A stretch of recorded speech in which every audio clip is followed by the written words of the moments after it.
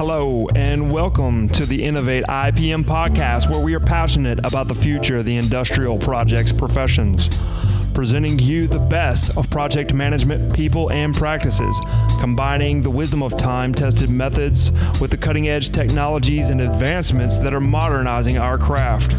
Our mission is to contribute to the growth and progress of the industrial project management community. It's time to talk scope, schedule, and budget. Let's start the show. Welcome, everyone, to the Innovate IPM podcast. I'm your host, Rob Williams.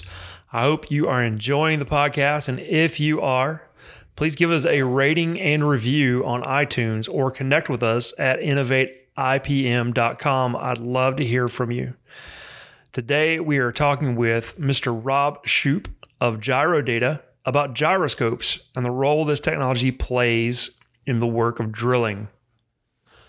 When I think of gyroscopes, I imagine a Victorian-era bronze spinning device performing magical measurements. So thank goodness I'm not in that business. There's a lot of great uses for and variations of the gyroscopes, including the tiny electronic ones in your smartphones. Rob is passionate about this technology and its applications, as you will hear. He is currently the Operations Technical Support Manager for GyroData. In this role, he works with engineering, product line, and operations to develop new technologies and solutions designed to overcome the challenges of the modern oil field. Mr. Shoop has held a number of positions over the last 32 years, including VP of Special Projects, North American Regional Manager, Global Technical Services Manager, and Senior Technical Advisor. He spent 5 years in the field running gyroscopic surveys and orientations and integrating GyroData's technology with various service providers' offerings.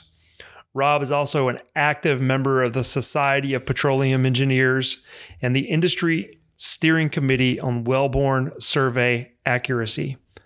Mr. Shoop graduated from the Institute of Electronic Science at Texas A&M University. So, enjoy this conversation between Robs about gyroscopes. Here we go. Hey, Rob, how's it going, man? Doing well, Rob. Yourself? It's very good. It's been a tricky week this past week or two. By the time everybody hears this, who knows what condition we'll be in, but we are in the middle of the corona apocalypse, and Houston is effectively shutting down probably today. So this is probably the last time I'm going to be recording in the studio for a little while. How's this affecting you guys so far? Well, most everybody that can work from home has been doing so for the last week. Yeah.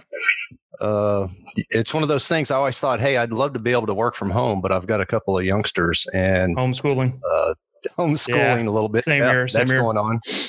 So that's definitely been a little bit of a challenge. Yeah. But aside from that, we're doing okay and getting our work done. Well, good to hear. So we're going to talk about gyroscopes today. Yes. Correct. Awesome. So tell me, let's just start with the basics. What is a gyroscope?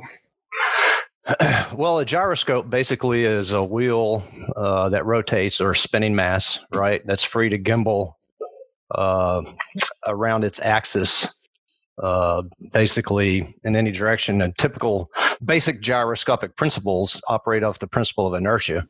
And basically, once you get a spinning mass moving up to speed and you release it, it will tend to hold its plane of reference pointed in the same direction. So early on, Elmer Sperry, who patented the first gyro in the United States in 1906, his gyro system was a gimbaled assembly. It consisted of two rotating masses, or counter-rotating, and once it reached speed and it sat there long enough, it would align itself to the spin axis of the Earth, which is true north. Very important when you're navigating ships, which his early client and biggest client was the United States Navy. Mm-hmm. And every ship developed and had a Sperry gyroscope on it, and most ships today still have them. They're not necessarily used for guidance anymore. Mostly on cruise ships, they're used to control outriggers or fins in the water to stabilize the roll of the cruise ships and make the passengers more comfortable. Oh, wow.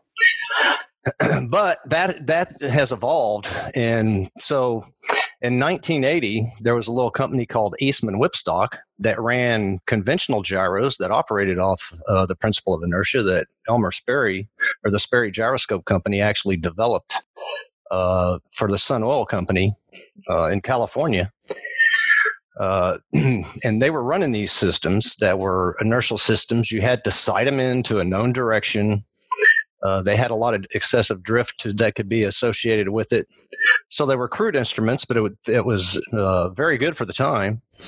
And this all started in the early 1930s, late 20s. So there was a company out of California called Inkeson, and they were manufacturing a gyro for the United States government for missile guidance technology. They approached the head engineer over at Eastman Whipstock and asked him if he'd be interested in it. And he actually went to the board of directors. They declined. So himself and 4 other individuals from Eastman Whipstock decided to start a little company called Gyrodata. Okay. So that's how the gyros were adapted from the aerospace industry over to the oil industry. Nice. Oil and gas. So in the 1930s, you said they were that's about the time that they went over to Sun Oil with this technology? That's when Elmer Sperry actually was approached by Sun Oil Company to develop a system or a gyro that wasn't affected by magnetic interference. Yeah. They were starting to drill a lot of wells and put them close together. They did, yeah. Because I remember seeing all those old photos of like Spindletop in Beaumont where them things were just stacked on top of each other. And I guess that was probably a little earlier than the 30s, though. That was a little earlier in the 30s. Mm-hmm. So this technology came in like in 1929 is when they were developing it. And in the early 30s is when they started running it. Gotcha. See, I always imagined those guys at Spindletop with like a hammer and a pin just smacking away. But they were probably a little more advanced than that, right? I think so. They got the job done very well, didn't they? Yeah, they did. I'm actually from that area too. I should know more about all that. Well, very good, man. So tell me, besides the naval applications, besides the early oil well applications, what else about this makes this an important technology? So basically what we do with the gyro that we have is it's a north-seeking or north-referencing gyro. Mm-hmm. So we gyro compass, and basically when we stop, we make a stationary measurement. We're measuring the Earth's rotational velocity. And from that, the gyro actually gets canted ever so slightly to the north, or precesses, reacts in a plane perpendicular to the applied force, which is the Earth's rotation from west to east. And so we can measure that, and that's how we know where north is. We can also measure what we call rate of change, and that's as we're moving through a pipe, conveying it some way through any kind of a pipe. Typically, it's a pipe, or it could be a formation that we're running in, open hole, things of that nature. We're measuring rate of change in 2 different axes, one being change in angle or inclination, the other being azimuthal changes or direction. So that's a very useful tool. Yeah, I think so. Sounds like it. So that is yeah. So were they doing that early on, measuring the velocity of the Earth's rotation in order to find the true north? No, what they were doing was they were using a magnetic compass to get a direction to magnetic north, and then they were taking into account declination, which is the convergence angle between magnetic north and true north. Yeah, I got it. You have to make that correction.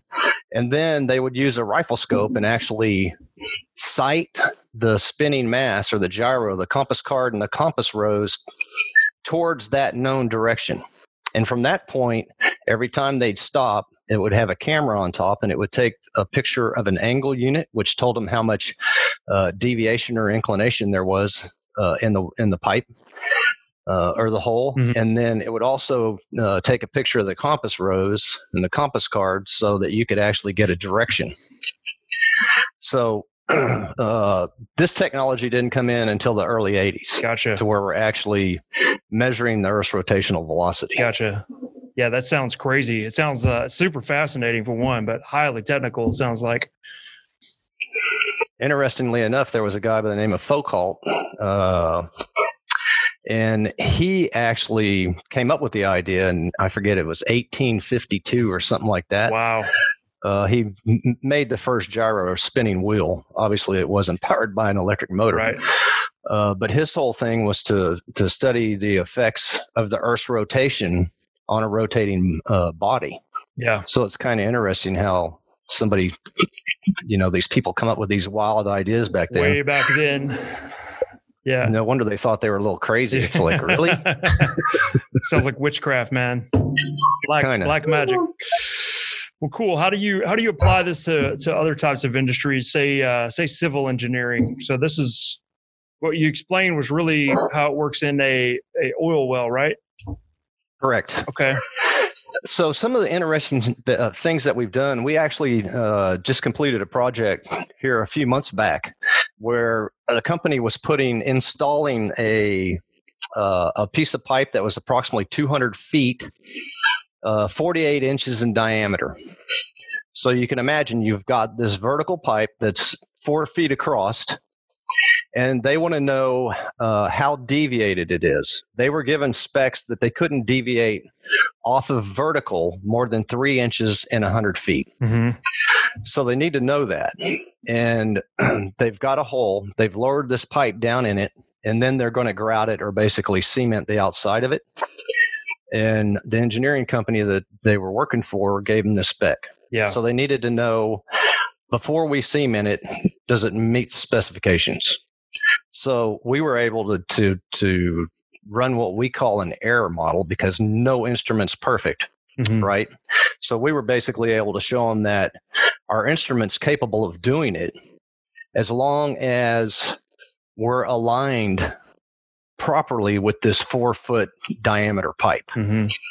So we have what we call centrollers, which are highly accurate, extremely large centralizers that hold our instrument stable in the center of a pipe. Yeah. We just didn't have them that were that size. So we actually built some extensions for it and came up with it so that we had just the right amount of travel on some spring assembly so we would get the proper alignment. And we were able to go in and survey this, and we surveyed it on the fly so we could tell them, because another spec they had was it couldn't deviate more than 1/8 of an inch over 10 feet. So this pipe being that long could actually move to the left and to the right and in more than one direction. So they needed to know that as well. And the fact that when we're running our system, we're collecting 22 data points a second approximately, and then we can look at that information every foot. So we can look at it and we can analyze it and say, okay, how far off of a vertical line are we at any given point? Mm-hmm. And not only how far do we deviate from vertical, what direction is it? Because Mm-hmm. you need to know that to be able to adjust for it. Gotcha. Right?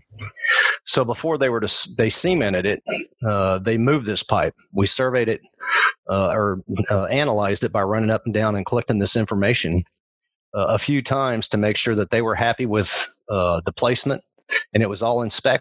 Then they cemented it in. Is that when the application comes in? Is after the hole drilled? I mean, I guess it has to be, right? Correct. What is the stage in the process? So you drill the hole, you send the gyroscope down, and then what happens after that? Yeah, so they drill these holes, and typically what they'll do is they'll have some kind of a single shot system that will typically measure just deviation, mm-hmm. right? How much angle am I deviated off of true vertical? And they'll drill these with a smaller drill bit. Then they'll go in and they'll open this hole a couple of different times to try to maintain that verticality. Right. But they know they're going to walk some distance, and they need to know what that distance is. But they open the hole big enough up so that they stick this 48-inch pipe inside there. They might have drilled that with a 60-inch bit. Yeah. So they've got some room to actually move this pipe. Yeah. And then cement it in. I'm not sure exactly what the purpose of it is, but another thing that we do on the civil side of things is water wells. Okay. There's the American Water Well Association, and they have specifications for verticality when you're putting water wells in. And obviously, the companies that sell these pumps and motors, there's a lot of them are shaft driven, so they need to know whether or not that shaft's going to hit, and if it's going to hit as it's going down, to turn that pump, how much it's going to deflect off of it. Mm-hmm. That comes back into the point where the pump manufacturer, if it doesn't meet certain specifications, they won't warranty the pump. Mm. And these are quite expensive, and obviously you don't want them to go out because your neighborhood might be without water for a little while. Right. Yeah, I would imagine that has some pretty tight tolerances. Something else that we've done that was kind of interesting was this will date me a little bit, but back in the 80s, I got to fly out to Nevada and go to the Nevada test facility, or test site. And we were actually surveying holes that the government were drilling that were, I can't remember the diameter exactly. I want to say they're about 65 inches or bigger. Mm-hmm. They needed to know the verticality and direction of these because they were tunneling in the side of a mountain. Mm-hmm. And then they were lowering these things that we call nuclear bombs down inside there. Oh, wow. And then they would cover it all up, and they bore in through these tunnels, and then they would put all this instrumentation in there, backfill it all, mm-hmm. and that's how they were testing bombs underground. Wow. They were testing them underground? They were testing them underground. My goodness. They haven't done that in a long time, we've been told. We hope not. Anyway, right? Yeah. But it was interesting. Yeah, that is interesting. So does I know that some of the drilling now is horizontal. So where we have fracking and things like that, they're going in vertically and then tapering off horizontally. Does the gyroscope travel through horizontal? It sounds like it does.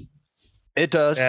Yeah, we do it all the time. When there's a couple of ways. We can pump it with fluid, where there's actually mud pumps that pump fluid down either through the casing or through drill pipe. Mm-hmm. Or it could be a pipeline. We've done a lot of pipeline surveys. For instance, I've been to Florida several times, and they're going to put a new bridge in, say over the Intercoastal Waterway, and they've got several pipes that run across underneath. They need to know where they are because they have an as-built, which is just basically an AutoCAD drawing they've got that has all the infrastructure there. Right. And from one side of the Intercoastal to the other, they've got a straight line. Well, they know that pipe doesn't go exactly straight across. Yeah. But they need to know that, and we can survey that from point to point, mm-hmm. and then we can tell them exactly where that pipe is in the water. So if they go to do test bores, they don't drill through pipes. Gotcha. Which we've gone out and actually surveyed some where they actually did that. Yikes. That does not sound good for the environment. Not good. Well, typically these are fiber optic lines, and in one case it was a water line. Yeah. So still though, yeah, traveling through that. So if you've got a pipe with fiber optics in it, like I'm trying to imagine what this device looks like, because I really don't know, and I'm sure our listeners don't really know either. What does a device look like, and how do you fix it in something that's full of fiber optics? Okay, so that's actually a good point. So our typical device is about 9 feet long, and it fits in a 1.8 OD pressure housing. Okay. On either end of it, we put centralizers so that we can centralize this. And anything from 2 7/8 tubing that's got a 2.44 ID, all the way up to 48 inches, which I mentioned earlier, which was this huge pipe. Mm-hmm. So in the case where we've done fiber optics, a lot of times what they'll do when they do these, what they call a river crossing, or they'll bore underneath a channel or a waterway. And then they'll pull back a series of ducts. So it'll be like one big pipe, and then you might have seen them on the side of the road where they're pulling this little plastic pipe, like yellow and blue pipe. Looks like it's maybe 2 inches in diameter. They'll pull several of those through, and then they can push with air fiber optic cables through there, mm-hmm. or they could run high power electricity through these. We've done them for ampacity, basically where they want to know how much fill is over the pipe. to dissipate heat in the electric lines that they run through these things, which was something I found kind of interesting. That is interesting. So there's a world of things that we can actually use these gyros for. And basically what the gyro is doing is it's telling us with a high degree of accuracy from point A where I start to where did I end up at point B and how did I get there? Right. Did I go in a straight line? Did I curve to the right and then swing back to the left and then back to the right? Mm-hmm. It gives you a perfect roadmap of exactly what's going on between point A and point B. Nice. Which is very useful. So you guys have got to be collecting a massive amount of data while you're doing this, especially job over job. Is there other ways you're using this data? So there is other ways that we use the data. We'll collect this information, say on the drilling side, and then the production people can actually use this information later on when they're setting an electric submersible pump to pump the fluid out of the well. If we've got all this data, we can actually analyze it every foot, and we can look at the wellbore in 3 dimension to let them know whether or not they can stick a submersible pump that's typically about 125 to 200 feet long in a spot where it's not going to get twisted around and fail prematurely because they're extremely expensive. Right. So that's one of the ways that we can use it. And when they're done producing a well with an electrical submersible pump, due to drawdown, they'll convert it over to a beam pump a lot of times where you see the horse's head moving up and down. And every time you pull it up, you pull so much oil out of the ground. Right. Well, those holes aren't straight, so they get a lot of side loading in those rods that go down to the pump. So we can help them with that and show them where all that high side loading is, which is pretty cool. Yeah. Excellent. So the data coming off of these things, I mean, this isn't the actual old gyroscopes with the, what did you call them, gimbals? The gimbal, yeah, not at all. Yeah, today's gyroscope looks very different, I'm assuming. It's probably something more like microchips and different micro sensors. Well, very good point. We still run spinning mass gyros, and the smallest one that we run is about the diameter of a penny. So it's extremely small. But we have new technology now. We've been actually working on this technology for almost 12 years, or maybe right at 12 years now. And that's solid state gyroscopic technology. So it took that long. And about 2 years ago, we got to the point with a manufacturer where we actually got a solid state gyro that could measure earth rate accurately. It's extremely rugged. We had a patent for running multiple MEMS gyros for a long time ago, and we had all kinds of assemblies with all these different solid state MEMS, what they call MEMS gyros, which are micro electromechanical devices. Now this is what's in your cell phone, right? Correct. Yeah. And they just, even with multiple ones, you couldn't average it and measure earth rate because the signal that's earth rate is very small. Yeah. Okay. Interesting. So what kind of digital technologies are you guys actually using to render the data usable? So we actually have our own in-house software that we utilize. We call this feature microguide, and that's where we take this data, typically at 1 foot, but we're getting 21.7 data points a second. So if we survey, say, a 10,000 foot piece of pipe, we've got a lot of information, right? But we process that out. We come up with a data point every foot. And then we can run this through what we call microguide, and that's where we actually get a 3-dimensional picture of the entire wellbore. Yeah. And it tells us how tortuous is it, how much does it change, different things that are happening with it. And that can be very important in both the petroleum industry and the construction industry. Yeah. Like I said, if you're going from point A to point B.